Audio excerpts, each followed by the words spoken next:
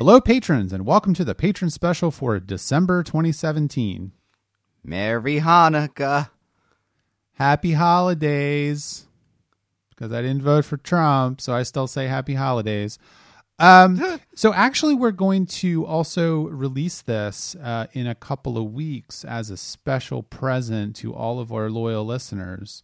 So patrons, don't get upset that people are getting access to this episode for free. That will not be a normal thing. I know that some podcasts will release their special episodes after a certain period of time to everybody. We will never do that, primarily because I'm incredibly lazy and don't want to bother doing it. We're not most podcasts, as you well know by now. That is right. All right, so today on this episode of Voyager, so Janeway, we start with Janeway on the bridge of the Enterprise, and she's talking to Tuvok, and Tuvok is like, I'm really worried about this thing. That's true. And Harry Kim is like, hello, Captain Janeway. Would you like to have tea with me? I really like you. You're swell. That's our impression of other podcasts. That's our impression of the Voyager crew. Tune in next month when we do a few more characters.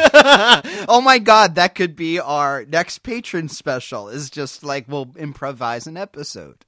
Okay, here's what we're gonna do. All right, you're gonna write Star Wars. Good Lord, Star Trek Voyager fanfic, and then we'll act it out. Okay. We're never doing this. I'm sorry. No, this month we are going to be doing something kind of cool. This is why I'm releasing it in a couple weeks for everyone as a special Hanukkah, Christmas, Kwanzaa, holiday extravaganza episode as a special present to everybody. We are going to be answering a bunch of listener questions that we solicited over the past month or so. And we've got a lot of good questions here. So I think we'll just get right into it, not to waste any time at all. We want to fit as many questions as possible in. So, Richard, I'll let you pick the first question. Oh, my God. Okay, this is nothing special. I just have an answer for it already. Jim McGiven from Facebook asks, in Star Trek Voyager, why do you think there was a Federation penal colony in New Zealand, the most beautiful place on Earth, instead of somewhere more fitting like Siberia or Mar-a-Lago? I'm glad you picked this question because I am very excited to answer it. Oh, then you answer it because I have answers too. Okay, so I think that they did this because Southern California looks a lot like New Zealand. There you go. Ah, see, my thing is I figured, the best punishment that they could give somebody is just they put you on the Lord of the Rings tour over and over and over again, and they tell you everything about what the hobbits did in this place. And, here's where the hobbits walked to one place, and here's where an elf was an elf, and here's where, we had some orcs and they did things. And you just, you wake up in the morning and they trudge you around showing locations, and that's your life, and, it would deter crime. I think that that's very true, and I think that the Federation should probably have their penal colony in Universal Studios. They do not, but maybe in the future they will. I mean, I'm being a little, obviously I'm being a little funny because Southern California, they filmed it in Southern California. They can't make Southern California look like Siberia very easily or cheaply. But I think that it goes along with the Federation's policy of not punishing people overtly, cruel and unusual punishment, to use the term that Americans use. Makes sense to me. I think New Zealand's a fine place. It's pleasant. The weather is nice. In its way, it makes me think of how they have the old-timey seaside resorts for people who are sick. Well, yeah, they would view crime as, in a way, an illness or something that, it's not I don't think the Federation has really punitive prisons the way that, we do now. I think they're more based around redemption and rehabilitation. And, it makes more sense for that to be in a beautiful place. I think that's very true. All right, let's move on to another question. Mr. Penske West Teasdale of the Penske File podcast asks, what's your podcast process? When do you watch episodes? How long before recording do you watch and discuss podcasts before you start recording? Now, Wes, that's like 4 questions. So, A, you broke the rules. But B, I guess I'll answer this question first because I think that we both have a similar and different process for this podcast. So obviously I have seen most of what we've watched before, so I don't feel that I need to rewatch episodes again or anything like that. In general, I watch them when I have time. So right now we're on sort of a Thursday, Friday recording schedule. So I will watch in the evening one episode on Monday through Thursday. I don't generally worry about watching it like right before I record or anything like that. And I take episodes as I watch I take notes as I watch the episodes, just to kind of like more as an exercise to fire off some neurons in my brain than anything else. I don't really use the notes while we record or anything like that. And we definitely don't discuss that. That is like the cardinal rule of all of our podcasts, that we do not discuss what we are going to talk about before we actually sit down to record. I don't think that we've ever broken that rule to my knowledge. Very slightly. Like sometimes we'll talk about, if we are talking a couple days beforehand about something, I'll say, I just watched this, episode. And, we'll talk very briefly. But for the most part, we're not like rehearsing, or we don't do any outlining or anything like that. Nope. I do some editing. I mean, you didn't ask this question, but I'll just say, I do cut out things that don't go anywhere. I don't do a heavy amount of editing on this podcast. I generally think that at this point we've been doing this for a number of years, and, I don't need to cut out a ton, but there are little bits and things like that I cut out that don't go anywhere. I cut out, noises. I'll cut out sometimes if I can, things like that. I mean, you usually probably cut out maybe 10% of what we record, which I think is probably fair. Yeah. I only watched the episodes once. Someone else asked how many times, especially I watched them. There have been a couple episodes I've watched twice. Drumhead was definitely one of them, just because I loved that episode when I saw it, and it is a relatively complicated episode, and I did want to make sure that I had what was going on. I mean, the fact that the episode essentially revolves around nothing being trumped up into this massive conspiracy was not something that I quite got the first time around. But for the most part, I do just watch it once and make a lot of notes. I actually will sometimes rehearse by myself little points that I want to make, or I will sometimes write down. Occasionally, I'll write down like a joke that I want to make, or a specific point that I want to do. But for the most part, we are. This is interesting information to me. I did not know any of this, by the way. No, yeah, there was one that It's interesting because, like, in general, I think that the division of work on the podcast is pretty interesting, because when I first just to go back into a little bit of history, some of you may know that we did a podcast a long time ago. Almost 10 years ago at this point, actually. Oh, God, yeah. About video games. And that was my first podcast that I ever did. And that was Richard's first podcast that he ever did. And, I've done a lot of other podcasts, both with Richard and without, over the years. And, one of the things that I said to Richard initially to convince him to do Trek About all the way back in the year of our Lord 2012, back when Obama was still president. God, remember that? Those was so good. I have a funny story to say about that, but I'll tell that after this. Yeah. But one of the things that I said to Richard to convince him to do Trek About with me, because on the face of it, it was a ridiculous idea that we had stopped doing podcasting together, and what we were going to do instead was like watch all of Star Trek. It's insane. That I told him basically, like, I didn't expect him to do any work except to watch the episodes and to show up and record. And that's been mostly the case. I mean, here and there, I've asked him to do certain things, but not a lot of extracurriculars. I do a lot of the sort of like, I guess, administrative tasks of the podcast. So I maintain the website. I do all the editing. I, schedule all the tweets. I mean, stuff like that. I'm responsible for making sure the bills get paid. Things of that nature. But Richard obviously does more work than I do to get ready to record, because I do absolutely nothing to get ready to record except literally watch the episodes, take notes, and then sit down and record. I don't do any sort of like jokes. I don't write down points I want to make. I don't do any of that stuff. Well, I figured you're the producer, I'm the talent, so that is true. I am apparently in the power chair. Yeah, no, did you know that? That's actually a radio term. I didn't know this. Really? What does that mean? It's the chair it means it's the person. I'm plugged in. Yes, I'm very, very powerful. No, it's I have 2,500 watts running through me right now. No, it's the person on a radio show that directs the conversation and decides what topics are going to be talked about and how long they're going to be talked about.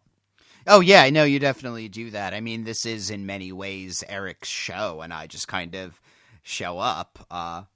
But I cut you off. Anyway, continue with what you were saying. No, just the funny story about, this being 2012 is that, so I am right now staying at my parents' house for, a couple months till I move on. And, so I'm on all the gay Move apps, on is not a euphemism for die, by the way. I just want to make that clear. Well, if I stay in Jersey, I will move on in a euphemistic way. But, so, I'm on the gay apps and, somebody messaged me saying, oh, did you record your podcasts? Did you ever record your podcast? So I'm thinking, I'm like, yeah, I fucking record it every week. And then I, look, and it was somebody that I messaged 5 years ago, had messaged me 5 years ago, and I hadn't talked to in between. And I was looking at the conversation, and it was just like, yeah, I'm starting a podcast with my friend. We're gonna do Star Trek, and we're recording our first couple episodes to have a little buffer. So I'm just like, it's really funny because I'm like, oh my God, it's become like such a thing in the past 5 years. Like it's become very massive. So, and he's just thinking, oh, I wonder whatever happened to that thing. Oh my God, that's hilarious. I know, like that was, but before then I never really had like, yes, I know I've been doing this for so long, but like to actually see like a message from like August of 2012 was just like, oh my God, we have been doing this forever.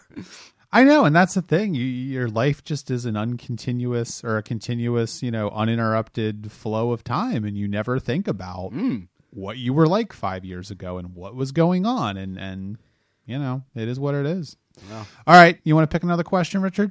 Yes, and actually, this is one that is tying to this, and let me find it. Barry Wallace from Patreon says, we know Eric is a Trekkie, but how about Richard? After watching so many episodes, can you call yourself one of us? And what are your thoughts on your franchise as a whole? So, no, I am not a Trekkie. I am a Trekker. Whoa, blast in the past. That was a very, very hot topic of conversation in Star Trek circles in the 1990s, my friend. It's really funny, though, to talk to people and be... I don't really talk to people about the podcast in real life because at work I don't really talk to people because I don't like my job. Yeah. But well, you work from home, so I talk to Hank. I talk to my dog. Guess what, Hank? What? I'm a Star Trek podcast. I am hungry. Yeah, I don't know. I guess in a way I don't think of myself as a Trekkie in the way, but when I say oh yeah, I've been running a Star Trek podcast for 5 years, that's the part that really hits me. I have watched, what is it? Original series, animated series, TNG, DS9, almost half of Voyager, 4.5 series and a bunch of movies. I have really all I have is half of Voyager, what's left of Discovery, and Enterprise, a couple of movies. There is much, much, much, much more stuff that I've watched than I haven't. I know this franchise very well. I know this. Well, I'll put it to you this way. I mean, the bulk of Star Trek is behind you at this point. Yeah, and that's really weird to think about, though. In some ways, part of the reason I keep saying 5 years is because it feels like, I don't know, in some ways I still do feel like a newbie about it. I feel like, for me to go up to, real Trekkies and say, well, I'm a Trekkie, seems like, well, no, you're not one. I actually read this piece today about gatekeeping and, and in Star Trek fandom relating specifically to Discovery and how a lot of people who are fans of Discovery, whether people will say, well, you're not a real Star Trek fan if you like Discovery, and that's some bullshit that we covered a little bit about on our, I mean, I haven't found the, granted, I don't really interact with the fandom, I would say. Mostly I will interact with, people who listen to our podcast, and obviously, you folks listening have made me feel very welcome and all of that. You're not going to, if you don't think I'm one of you, you're not going to, listen to this, so whatever. But I don't know. It feels I haven't been to any conventions. I only have a couple of Star Trek toys, and Eric bought all of them for me. I have a little Dax doll and a Data bobblehead and a stuffed Tribble Eater from the animated series. Deep cut. Yeah. I mean, that's about it. So, I mean, there's certainly further I can go, but I guess I feel like I'm still in school a little bit, right? Like, I don't think it'll be until I finish the podcast that I feel that I'll be able to do stuff on my own, because that's the other thing. I don't seek out Trek stuff on my own or, watch it too much on my own because, I have this very specific program that I'm following. You're on the Star Trek 12-step program. No, I think that's right. I mean, I made a little bit of a joke about at the end of DS9 saying, "Oh, Richard's a Trekkie now," and I to some degree I was joking, and to some degree I wasn't. I think that Star Trek is obviously important to Richard. I think that he enjoys it. I think he understands it. I think that he has a good base of knowledge about it. So of all the sort of like hallmarks of being a Trekkie, I think he has some of them. I think that what it really is going to come down to is if when we're done with Trek About in, 2045 or whatever the hell it's going to be, will you seek it out on your own? Will you go to Star Trek and just watch random episodes of The Next Generation or something? Will you read novels? Will you follow the news about it? I mean, all those kind of things. I mean, Star Trek has been such a big part of my life for so long that, and I have come in and out of it, of course. I mean, I was very into it when I was in high school in the 90s, and then I sort of fell out of it a little bit when I was in college, and although I still watched Enterprise, and then I sort of fell out of it for a couple of years. But and it wasn't really until I think probably the Abrams movies again that I really got into it, but I never went away from it entirely. And now it's like a huge part of my life again, and I really enjoy it. But I think that's really going to be the test for you, I think, is if it will transition over from being not a job, but I know what you mean, whatever this is, to being something that you go to and seek out on your own. Well, I will say when we're done, when we watch the final episode of Enterprise, I'm getting a tattoo. So, to commemorate that. But all right, well, I'll make a note of that. All right, I think we'll move on to another question now. Let's do this one. This is from Penny Wilhelm from Facebook, and she says, "I know you're only partway through Voyager and haven't watched Enterprise yet, but so far, which character do you most personally relate to? Is there a main or recurring character that makes decisions or has personal struggles that feel similar to your own?" Not really, actually. I don't think so. I don't know. I don't relate to fictional characters that much in general. I think that maybe the closest I could ever get to would be like a character from DS9, like O'Brien or someone like that. But aside from that, no, not really. My knee-jerk answer is Kira, actually.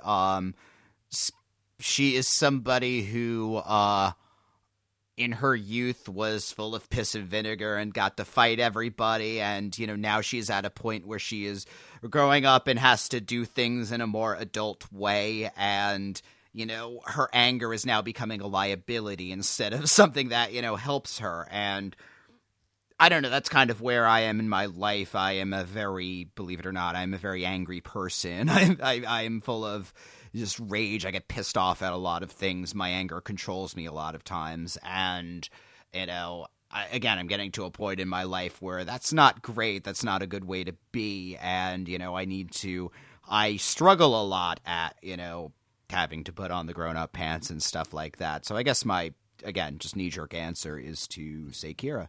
Yeah, I think that's right. I mean, that's a good way to put that.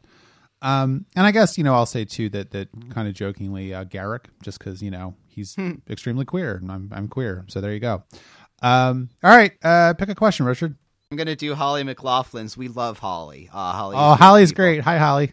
Holly asks, are either of you dads ever going to be dads? I'd often thought you'd make great ones. And in my case, I don't think you know me at all. So I actually really do not like kids. I get very uncomfortable around children. I don't like when people bring children in public because I don't know why. But I've worked so many customer service type jobs in which I see a child, that means that child is going to destroy something that I have to clean up.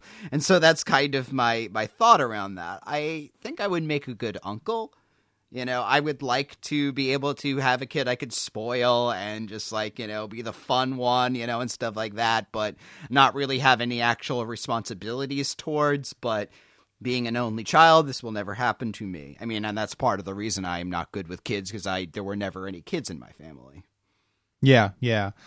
I think for me, the answer would be a no. I like kids well enough. I'm certainly not someone who, I don't dislike them. I don't really have much. I mean, if I see a baby, I'll smile at it. I think that being a parent is extraordinarily hard, and I am, I understand that being a parent is extraordinarily hard, and that I am very sympathetic to parents that are obviously struggling with children, because children are not logical and that you cannot reason with them, and that when children have meltdowns, it is not really there's not really anything you can do about it. I remember a very clear time when I was flying somewhere and I was sitting in the window seat, which is very unusual for me because I generally like to sit in the aisle because I'm 6'1" and I have long legs on top of that. And it's very I like to sit in the aisle, though I'm short, because I like to get up to pee. Yeah, I mean, I don't like to. Yeah, I think I'm similar to that too. I don't like to feel trapped. If you need to get up for some reason. But I was sitting in the window for some reason, and a woman sat next to me, and she had a 1.5-year-old or something with her 2-year-old maybe, and he was fine. He didn't cry or anything, and I just was kind of like, well, this is happening, so I'm not really going to freak out about it. And I gave him a spoon to play with, and I made faces at him, and stuff like that. It was a long flight. It was 4 hours or something. I'm so scared if I make a face at a kid that I'm immediately going to get arrested. By the way, how do you do that? You're not going to get arrested. No one's going to care. But and at the end of the flight, it was so weird because she turned to me and she said to me, I'm paraphrasing because I don't remember exactly what she said to me, but she said, I just want to thank you for being understanding. A lot of people aren't. And, you were really great with him. And I was like, oh, I don't really think I did anything, but thanks. I mean, I didn't hold him. I didn't change his diaper. It's just something to me that comes, I guess, somewhat unnaturally because I just like Richard. I mean, when I was younger, I was very much annoyed by children, and but I kind of, as I've gotten older, I've calmed down about it. And I don't think myself I will ever have my own children. I don't really care necessarily. I'm not upset about it. It's a lot of work and I'm selfish. And so I don't know that I really want to put in the time. I like to be able to lie on the couch for 5 hours and watch Gilmore Girls if I want to without having to worry about a child. And I have a dog, and that's enough for me. There was a time in my life when I thought I may have a child, but the other part of it too is that, and I think Richard will agree with me here, it's very difficult for queer people to have kids. It's expensive and it's not easy. I can't just get my partner pregnant. So not to say that it's always easy for women to get pregnant either, but that is also a thing as well. Do I want a child enough to pay tens of thousands of dollars for one? Not really. Honestly, part of me thinks, it's possible that you would end up with somebody who has a kid and be very happy with that. Like, Sure. I personally would never date anybody with a child just because I know, but like, yeah, I definitely have thought about that. Like, I would be very open to dating a man that had children. There we go. But you would not be. So there you go. Yeah. I mean, I think the other thing too is like, I mean, not to say too much about it, but I think Richard, if Richard found himself in a position where he had a child, I think that he would be a fine father. I think that I would probably be a fine father as well, but there are things in my, background that I am very hesitant to have a child. So my own biological child, that is. Adopting a child would be another thing. So there you go.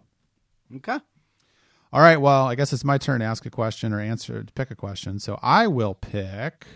I'm going to pick DSA Uranus. That's obviously not his real name or her real name. This comes to us from Twitter, and he or she or it says, "How have you not killed each other yet? JK, I love that quote, old married couple, unquote, dynamic, smiley face." It is a finely honed. No, I think this is just our real dynamic. I don't know. It is what it is. Like, I think, we've known each other almost 10 years, and yeah, I think we just fell into this dynamic very quickly, and it's obviously played up for the podcast. I mean, we don't generally have intense conversations like this for an audience between ourselves, but there have been times, I mean, our personal relationship has fluctuated many times over the years. There was a time when, Eric and I lived together for a while just as roommates, but where we did have, conversations like this a lot. I mean, part of the reason that this kind of talk comes naturally to this is I think just how we talk about things. But I think we've been really good at having a separation between the podcast and the regular life in a lot of ways. Like, I don't know. I don't want to say I'm acting right now or, I'm putting on a persona because but you are. Yeah, but I am. I mean, it's not as though you're like playing a different person, but you're playing an exaggerated version of yourself in the same way that I am. And I mean, I think that we're both very good about, whatever happens in the podcast is meant in good faith. And we're not mean to each other on the podcast, I don't think. And, certainly that might creep through every now and again, but, for the most part, I don't think we are. And I think both of us dislike that kind of. I really fucking hate that. I mean, that's a big reason. Like, I really grew to hate webcomics, for example, is that, you have the typical gamer webcomic is two friends who hate each other, and they just spend their time slinging insults. I mean, that's a podcast dynamic. I really hate friendships where one of them is insulting to the other, hypercritical of the other. I just don't find that funny. I find that really mean-spirited and nasty. And we both probably, I don't think we've ever quite talked about this exactly, but I think we both are both in that, same idea. And certainly that's not, our humor doesn't come, well, you're being stupid. I think, we'll joke about that very rarely, but, that's not a crux of our humor in that. Yeah. I mean, there have been times where I think we've been upset at each other before recording, and once or twice we have been like, oh, listen, we can't record today. But for the most part, like, whatever, like, we start recording, we are recording, Yeah, I mean, that's a good way to put it. Like, certainly that has happened in the past, but I think in general, we're really good at, okay, we're recording now. And this is Podcast Eric and Podcast Richard. And whatever's happening is aside from what whatever else is happening is separate from what we're doing right now. And, I think you're right. Like, to follow up on what Richard said, sometimes there have been times when we're like, okay, we can't record today, but there are other times where we're like, dude, just get it together. We need to do this. You're being a little ridiculous right now. And this goes both ways, that Richard has said this to me and I've said this to Richard. And most of the time, I can remember it's been just in relation to other shit that was happening, not necessarily, like, Yeah, not specifically with us, but, like, with other stuff. Yeah, for sure. Yeah, so. Yeah. But to answer why we haven't killed each other yet, because I don't want to go to prison. I mean, like, honestly, I just have no interest in that whatsoever. It sounds really unpleasant. And I haven't killed him because I don't want to go to Delaware. Shh, don't tell people I live in Delaware. I have a rep. I know they might judge. Listen, I admitted I'm in New Jersey right now. So, it's okay. Nothing is worse than New Jersey. I don't know.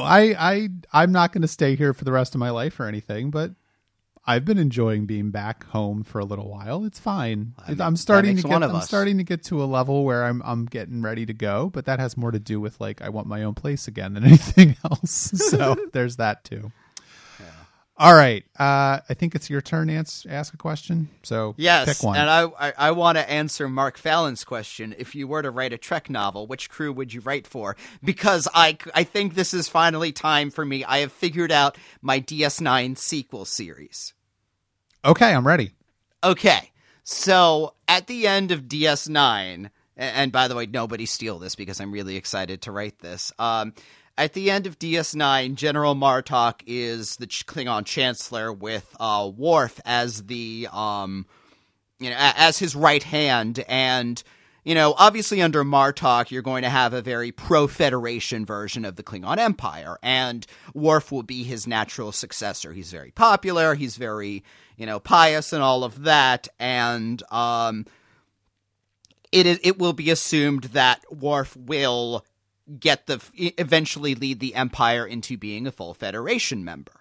So, of course, there is a faction of Klingons who hate this idea. And so there's a conspiracy against Worf to kill Worf. Meanwhile, Dax, so we're in Ezri Dax still at this point. Dax has been, thinking about her dealings with the Klingons and has decided that, she's lived so close to the Klingons. Maybe it's the next time for the Dax host. Maybe it's time for the Dax symbiont to get a Klingon host. So she has been working on her, science and stuff and figuring out how to get a Klingon host to accept this. There is an accident, and the only Klingon around able to accept the Dax symbiont is Alexander. So we have Alexander Dax running around. Anyway, Worf gets killed as the conspiracy, but meanwhile there is That's quite an anyway, by the way. There is also a group of Klingons who believe that Worf is actually the true successor or incarnation of Kahless.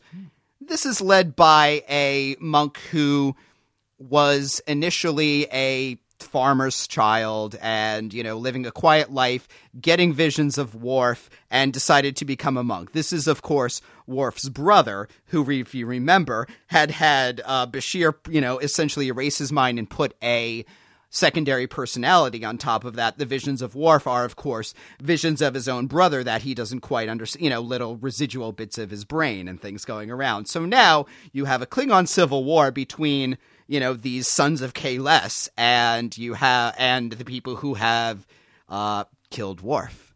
And this is what my Trek DS9 sequel series will be about. So, I would just like to point out, to answer the question, is Richard a Trekkie? I guess the answer is yes, because he's writing Star Trek fanfic. B, I would read that. I think that's really interesting. And I think that my answer to that question is probably the TNG crew, just because I like them a lot and they make me feel warm and fuzzy. All right. I guess it's my turn to answer a question or ask a question. All right, let me pick a question here. I think I'm going to do this one. It's a little intense, but I think we can do it. This is from Penny Larson from Patreon. Thank you, Penny, for supporting us on Patreon, and thank you for writing a question. It seems from a lot of your comments that you guys really seem to favor character-focused stories over plot-heavy ones. Sorry you're limping through Discovery. Thank you, Penny. We appreciate that.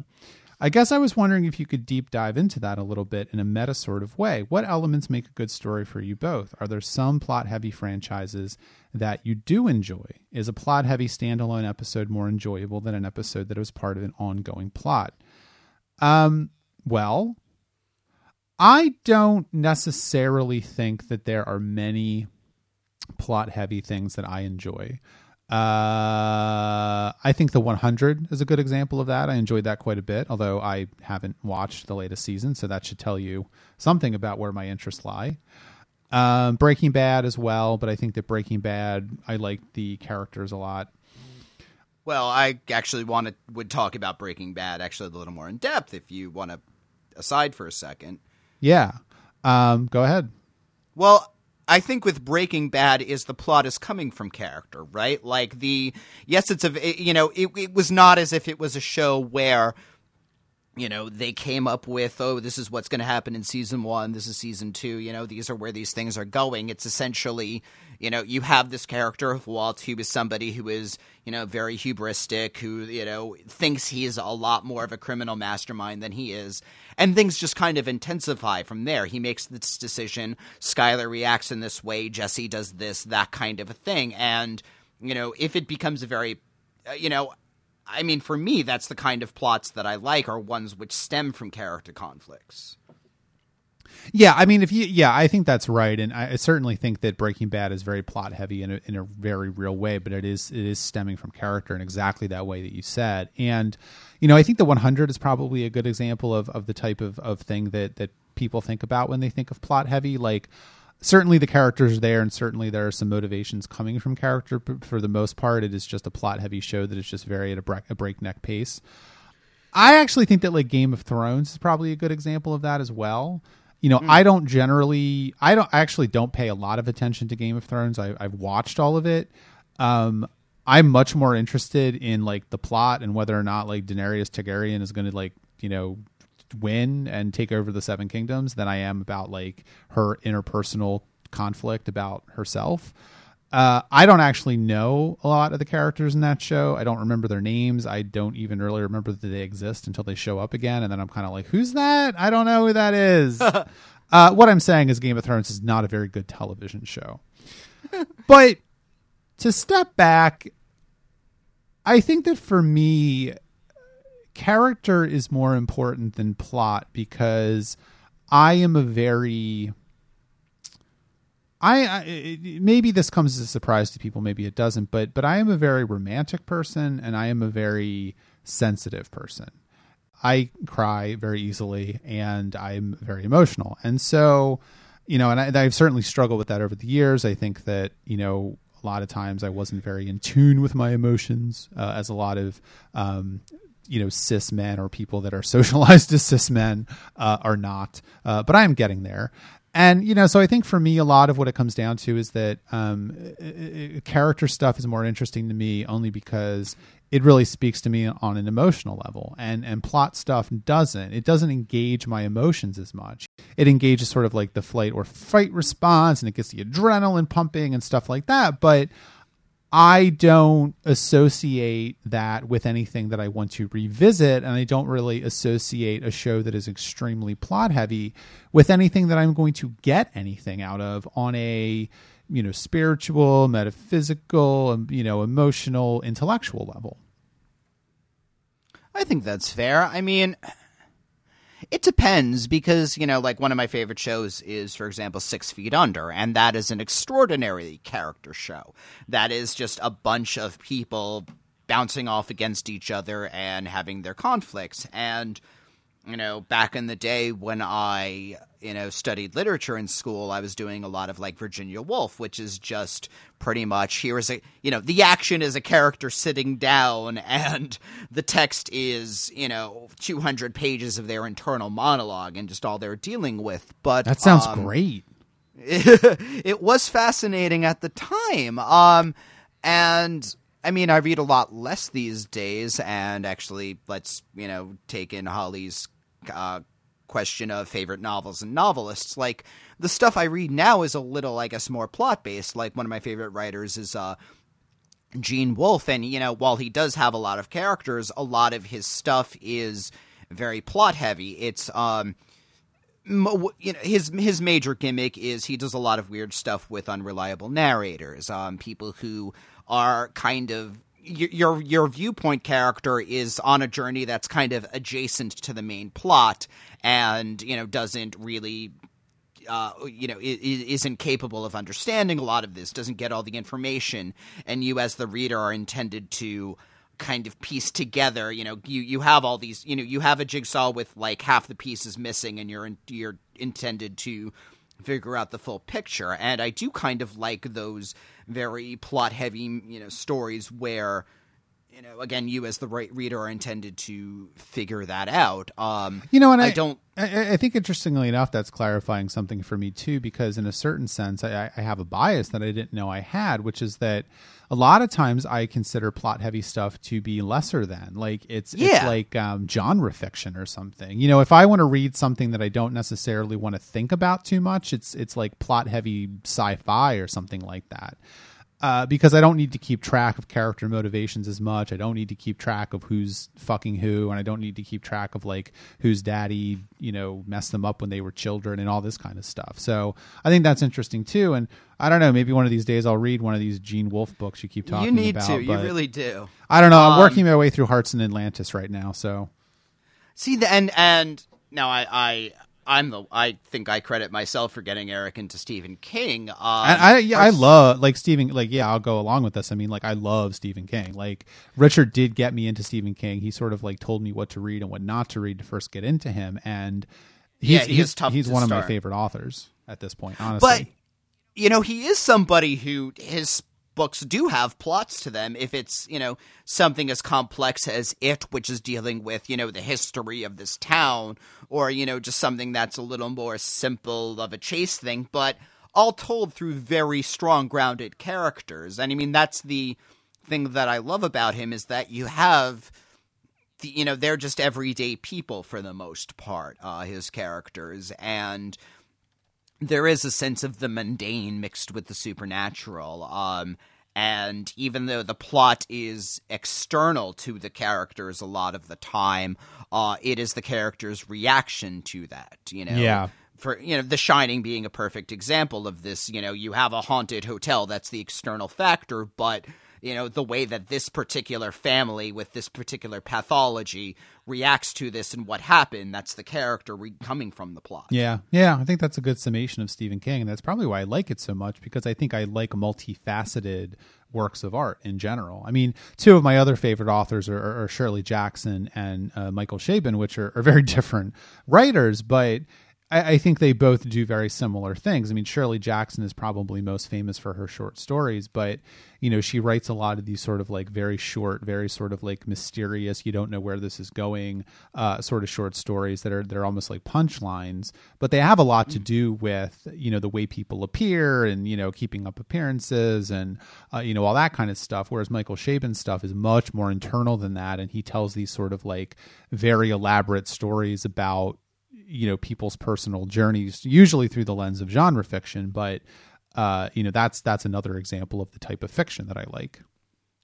Yeah. I see, and I would not call myself a fan of Chabon. And I've read very little Shirley Jackson. You should read more. There's a great, she has a lot of good short story collections out there. If you like short stories, maybe I will. As I've gotten older, I also really enjoy a good short story. Right now I'm reading through the Dying Earth novels by Jack Vance, and it's interesting because there is, that's all setting, the series. I do like stuff. I like setting in a lot of ways, but it's basically one theme over and over. You have you have characters who are, barbaric carnotist assholes who are just trying to outdo each other, and as many permutations of that. But number one, the writing is gorgeous. The setting is really fascinating. And, on a plot level, each kind of episode, is very surprising. And as you say, punchlines in a way. Mm-hmm. Yeah. All right. Well, you picked a question, I think, even though it was sort of an answer to another question. So I will pick the next question. Holly McLaughlin, she's very popular, or McLaughlin. I never know how that's pronounced. she says, "Are we?" It wouldn't be us if we didn't have a politics question. So this is why I chose this question. Are we past redemption as a nation? I sort of think we are, especially once we decided that we valued AR-15s over literal rooms of dead kindergartners. But I've been known to be dangerously over pessimistic. Well, as a fellow person who has been criticized as being overly pessimistic by friends of mine, I'll take this as I'll do that thing that people tell you to do when you're running for office. I'll answer the question I want to answer and not exactly this question. But I am very pessimistic about the future of the United States. I think that, in general, if you look at the ways in which one of our two major political parties, vis-a-vis the Republicans, is essentially... They've essentially given up all pretense of actually caring about making the lives of most of the citizens of this country better. I saw something about how they're doing their tax policy right now, which was basically like, why are they acting like bank robbers, stuffing as much money into bags as they can before the police show up, which I think is a perfect summation of the modern day GOP in general that we can ever get. They are craven, and they are without any sort of moral stature or compunction whatsoever. And I think that they are very willing to use the basest parts of America that are at our core to really, do what they want to do, which is to enrich, rich people at the expense of everyone else. So no, I don't think there's much hope for America, especially since we, it's a very small example of this, and I realize I'm ranting a little bit, but hey, it's my podcast, is that, being in another country last week, I was very struck by the fact that America's a very weird country. We don't have adult and serious government anymore, and we haven't for a long time. In most other countries, they actually believe in the power of government, and they sort of say, okay, well, you have elected us to do certain things, and we are going to do what we think is in the best interest of the country as a whole. And at every turn, America doesn't do that. We are a very strange and odd country. We are one of the only Western industrialized countries in the world, probably the only one actually, that doesn't have any sort of national healthcare system. We have a tax policy that is very regressive and is illogical to the point of absurdity, and they're about to make it even worse by raising taxes on the poorest Americans to funnel large sums of cash to corporations. And to small things like the fact that we have never adopted the metric system. We are only one of two countries in the entire world that is not using the metric system. And this is not even a topic of discussion. Wait, what's the other one? It's like Liberia or something. And not to say anything bad about Liberia. I'm sure it's a wonderful place full of wonderful people, but it's, not one of the world's great powers. So I say all this to say that I just don't think that America on its face is a very serious country, and I don't think that we are very willing to face up to our problems. And, to be very blunt, I think that we are going to have a second civil war at some point. It's not going to look anything like the first Civil War, of course, because that was in a very particular historical time and place, and that time is gone. But I do think that America as we know it now is not going to be in existence in 50 to 100 years. Not even to mention climate change, which is going to massively accelerate the process, by the way. Well, yeah. I'm not quite so pessimistic, and at the same time, things cannot continue as they are, right? Like whatever they happens, there is going to be some kind of reckoning. I don't view the United States of America, 50 states, as the state that everything will be in forever. I think anybody who is naive. Every great civilization falls, and I think ours is going to fall quicker than it could have been intended to. And I don't know if that's necessarily a bad thing.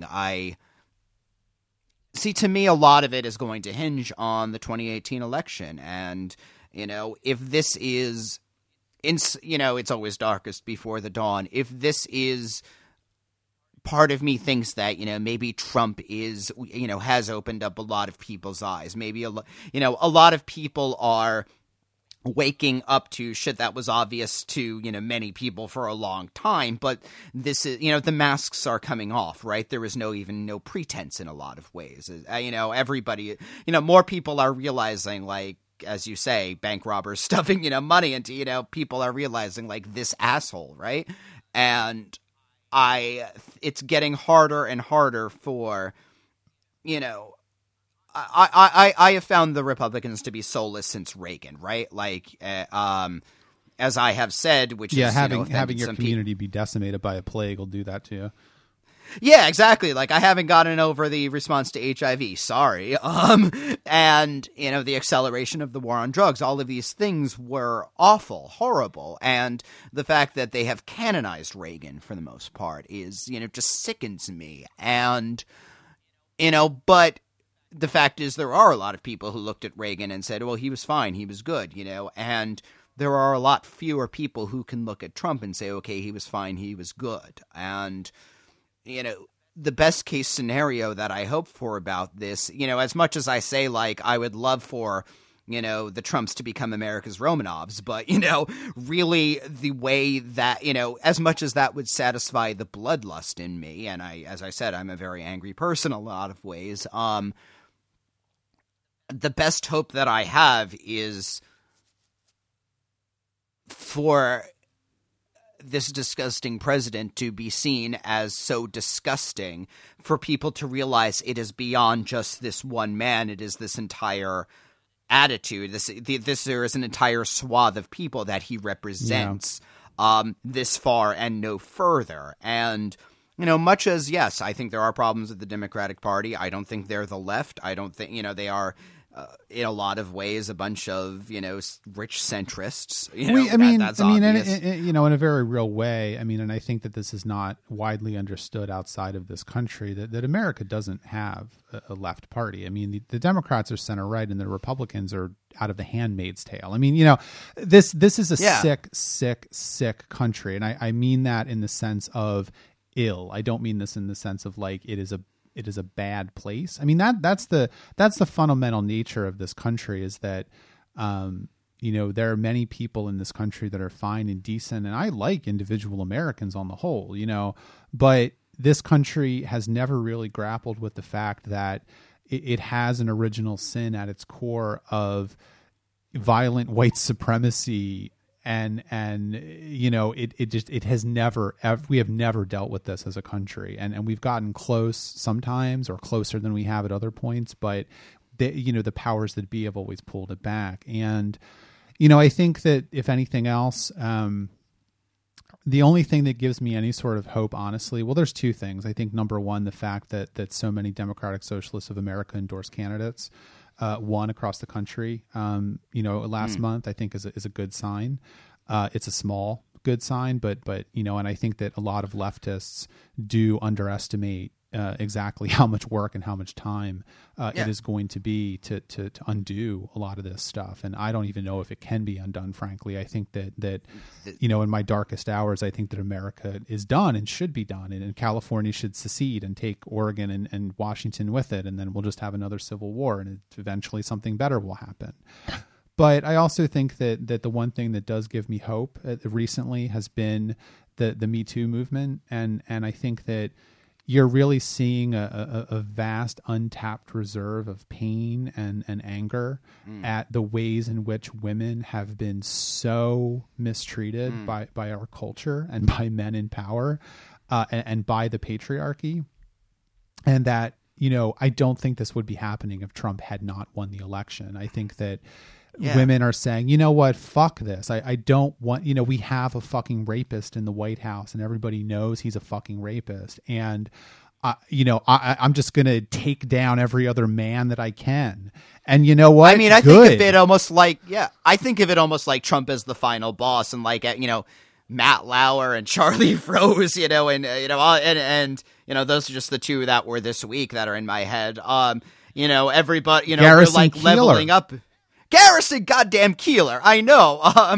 First of all, we start with Harvey Weinstein, who's a nobody in the grand scheme of things, and now we're, it's getting more and more, and eventually, I hope this takes down the president. But the thing that I have to remember is that progress is slow.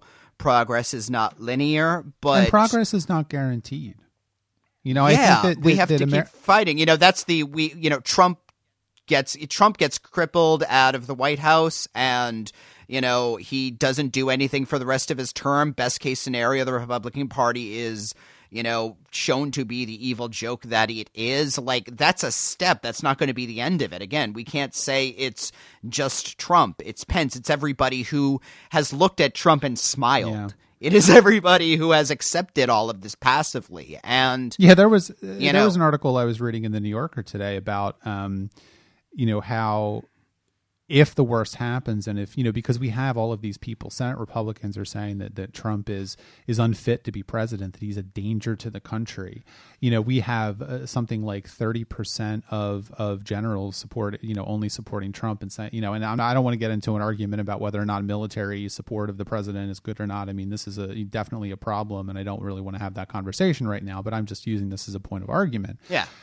That there are many serious people in the intelligence and legislative communities that know that Trump is unfit for office and that he is a danger to the country. And they basically put forward the hypothetical question of, what if the worst happens, and what if we do have a nuclear exchange with North Korea or something equally as horrible and terrible? Mm-hmm. And future historians are going to be looking at Trump's tweets and saying, you had all the information. Why didn't you do anything about this? This is your fault. And it is their fault. And I think that, what you said about progress, that I always go back to that. I think it's MLK Jr., right? That the moral arc of the universe is long, but it bends towards justice.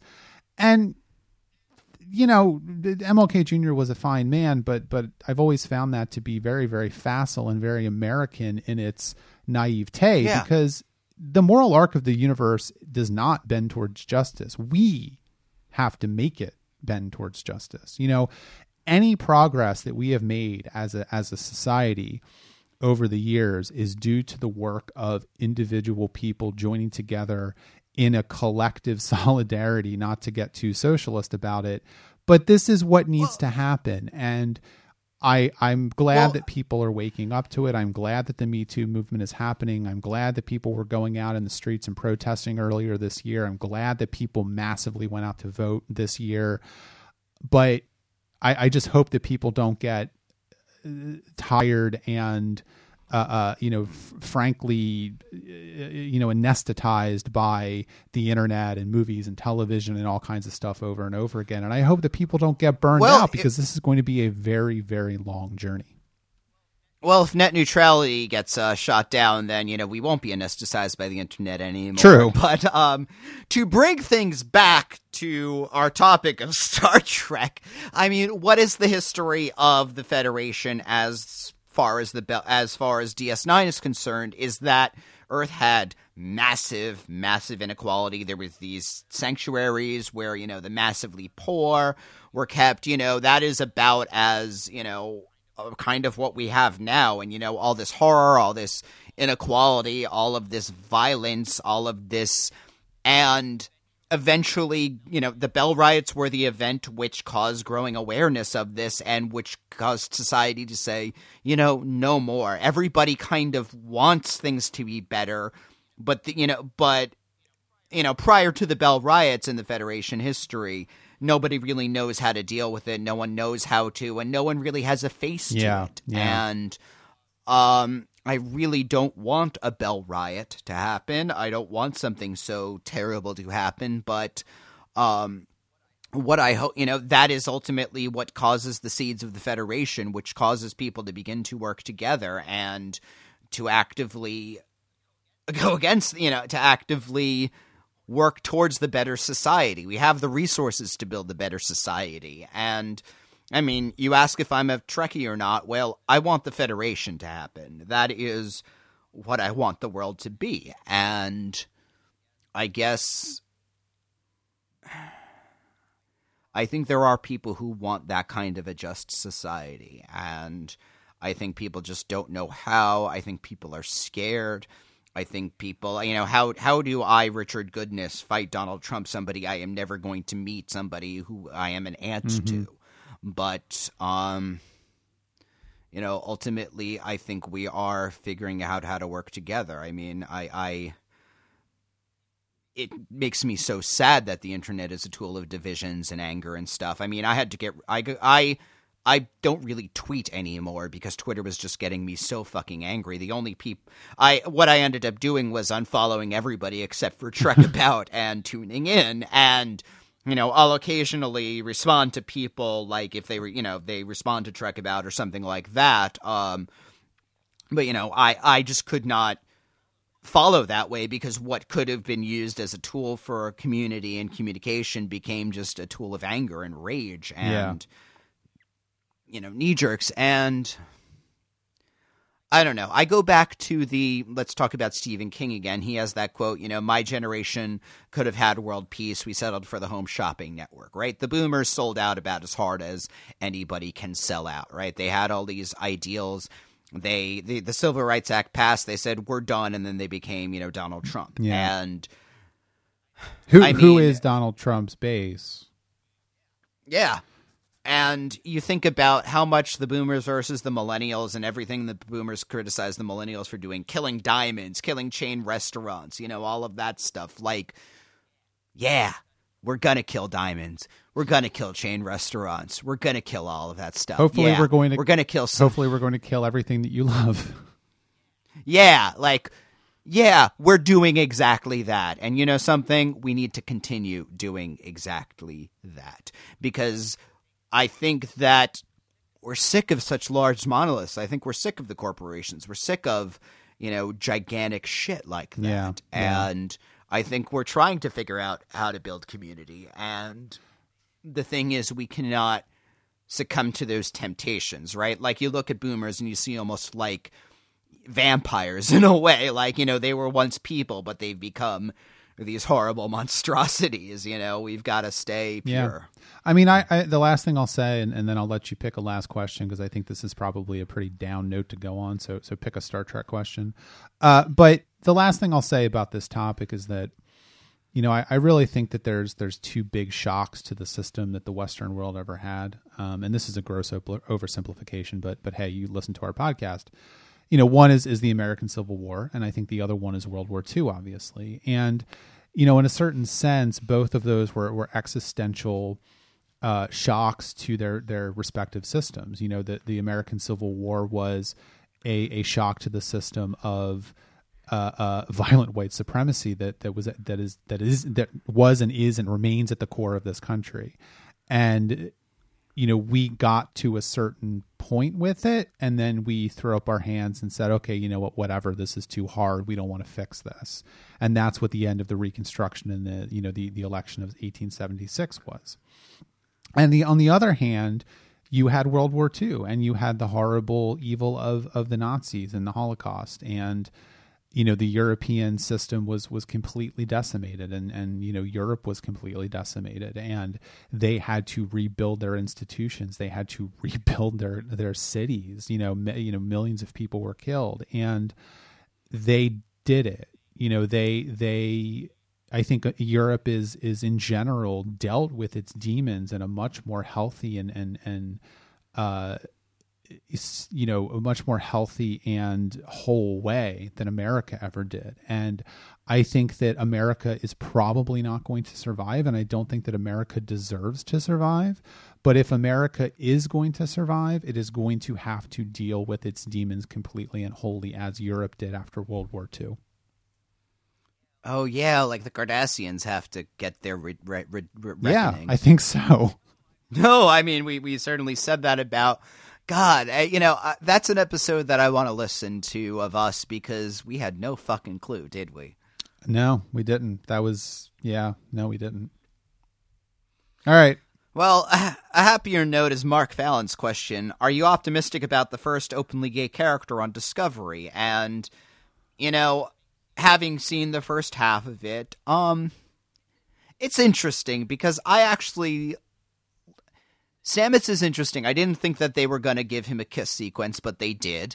They had him actually. And what I think I loved the most about this, and I forgot to say this during the episode, there is an episode where he acts as the romantic advisor for straight woman, and yet he is not seen as, the fairy accessory in a way. He is coming from that as a position of, yeah, I'm the only one on this who's been on a long-term relationship. I'm older than you. I know my shit a lot better than you. Like, he comes from he's not acting as the advisor because he's not allowed to have an actual romance. He's acting as the romantic advisor because he's the only one on the ship with any authority on what a healthy relationship is. And they're making him actually gay. He's not just a, it's not just something they're saying about him, but he's not living that life. He's not, any of that. It's not even, and he's not gay because he wears tight pants and likes Broadway musicals. Yeah, although he probably does like Broadway musicals because, he's played by Mark from Rent. You hear all of these people who saw, Uhura and were just like, oh, I want to be that, black girls who, watch the character and just like, oh, I can actually be something, I'm someone who, Whoopi Goldberg famously, said, saw that and was like, wow, there's a character who looks like me. And I am glad that we finally have, and it's not just, yes, Anthony Rapp is a blonde white dude, but, Ricky Vasquez is not, and there is a gay man of color on the show. Yeah. I mean, I agree with you. I think that caveat, of course, is that this should have happened a long time ago, and that it did not is a shame, and it's kind of ridiculous, frankly, that it took Star Trek so long to get here. But I think that they're doing everything right with the character of Stamets and the character of Dr. Ricky Vasquez, whose name I refuse to learn. Because Dr. Ricky Vasquez fills me with a gleeful joy, frankly. He fills Stamets with a gleeful joy too. I'm sure he does. And then they swap, and I think that's right. Like, it was really heartening to me to hear that the people behind the casting of Star Trek Discovery wanted to give the part to Anthony Rapp because he had been an out gay actor since the beginning of his career. Yeah. That kind of stuff matters, and that kind of stuff is so important. And whether or not you think Star Trek Discovery is a good Star Trek show and all those things, leave that aside. I think that the people behind it definitely have their hearts in the right place. They're walking the walk and talking the talk. And I like the character of Stamets a lot. He is a fully formed character who just so happens to be gay, but he is still allowed to be gay. And I think that's important. So I'm good with the character, and I'm curious to see where he goes. And I just hope that they don't kill Dr. Ricky Vasquez or, Stamets, because then I'll take all this back. Yeah, and here's hoping that we can find room for trans characters and things like absolutely. That. Yeah, I mean, I think that there should be trans characters. I think that there should be, non-binary characters. I think there should be asexual characters. It's infinite diversity and infinite combinations. And, I think the show's done a very good job of having, plenty of women just around, as just people on the crew, people of different races and ethnicities. Yeah, absolutely. And I think that we need more of that for sure. So I hope that we continue to get that. Of course, if you do like the show, you're not a real Star Trek fan, and you should watch The Orville. Well, we already talked about The Orville last month, so I guess we'll leave that one alone. All right, I think that's it. We answered a lot of questions. This went for a long time, but, I just wanted to take an opportunity to say that, it's the holiday season, and we hope that you are having a good holiday season. And, we've been doing the podcast for over 5 years. We've been doing this Patreon for 2 years now. And this is our 24th patron special that we have recorded. Oh my God. And we just want to, I really just want to take an opportunity to sincerely thank each and every one of you so much, because Trek About has become it hasn't even become part of my life. Like, in a certain way, it is my life. I mean, it isn't. I have other things going on in my life. Don't worry. But it's really important to me. And I think that, what we do is I just enjoy it so much. And, the fact that a certain number of you want to give us money every month for doing this is just, I still can't believe it. And I'm so grateful to everyone that listens to this and even gives, but really listens. So I just want to thank you all very much. Yeah, I mean, when Eric said we're going to ask, we'll have people ask questions, I'm like, nobody's going to ask a question. What would people ask? Like, they're just going to, and like, we've been talking for an hour and 15 And we've got plenty of minutes, questions that we didn't get to, so we're sorry. Maybe we'll do something with them. I don't know, but we tried to get one from everybody, but yeah, this has been crazy, and it's lovely interacting with you kids on Twitter or, through emails or whatever. Just like, I don't know. This is my major creative outlet these days, and it's not what I expected. yeah.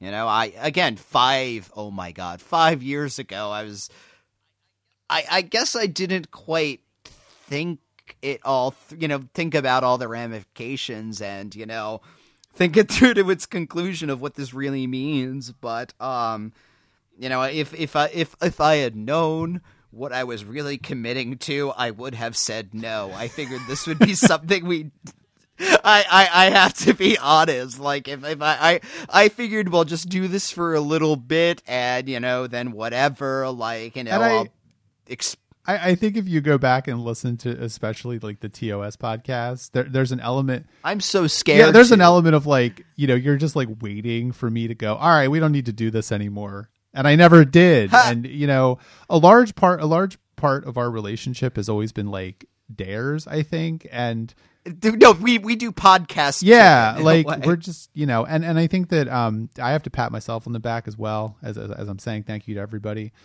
because we've been releasing this show since September of 2012 and I have never missed a week. We have never missed a week. And I think that I will pat myself on the back for that. And I will also pat Richard on the back for that as well, because, there have been a lot of times when we've had to buckle down and do 2 episodes a week, and we've had to, do all sorts of crazy things to stay on schedule. And, I'm sure we'll have to do it at some point in the future. Richard, we're getting real low on backlog. Just want to say that now. I know, and I'm going to be moving in sometime in January, so we're going to have to figure that out. But I just want to thank you as well, because I couldn't do this alone, and this is really a commitment on your part as well. And you've been there, and you've never seriously complained about it. And I think that we have done a really good job with this, and we work well together. So I'm looking forward to not quite another 5 years of Trek About, although who knows what's happening with Discovery. But again, we have talked about it, like, when we finish Enterprise and Discover, like, are we really going to end this? Like, it will be, yes, we still have tuning in, but it will feel like a whole. Like, we have talked about, what our post-Enterprise/Discovery plans are. We haven't come up with anything, but, like, it will feel weird to have this. It will feel weird, yeah. It absolutely will. Oh, hey, Hank. Hank heard that we were ending the podcast, and he got so upset. I'm just going to leave that in, because Hank has never been on the show before, so there you go. Hank has been on the show. All right, well, I think we'll leave it there. We've been talking for a long time, and it is past my dinner time, and it's probably past Richard's dinner time as well. Yes, my folks who are boomers want to take me to a chain restaurant, so that's happening. Ooh, which one are you going to?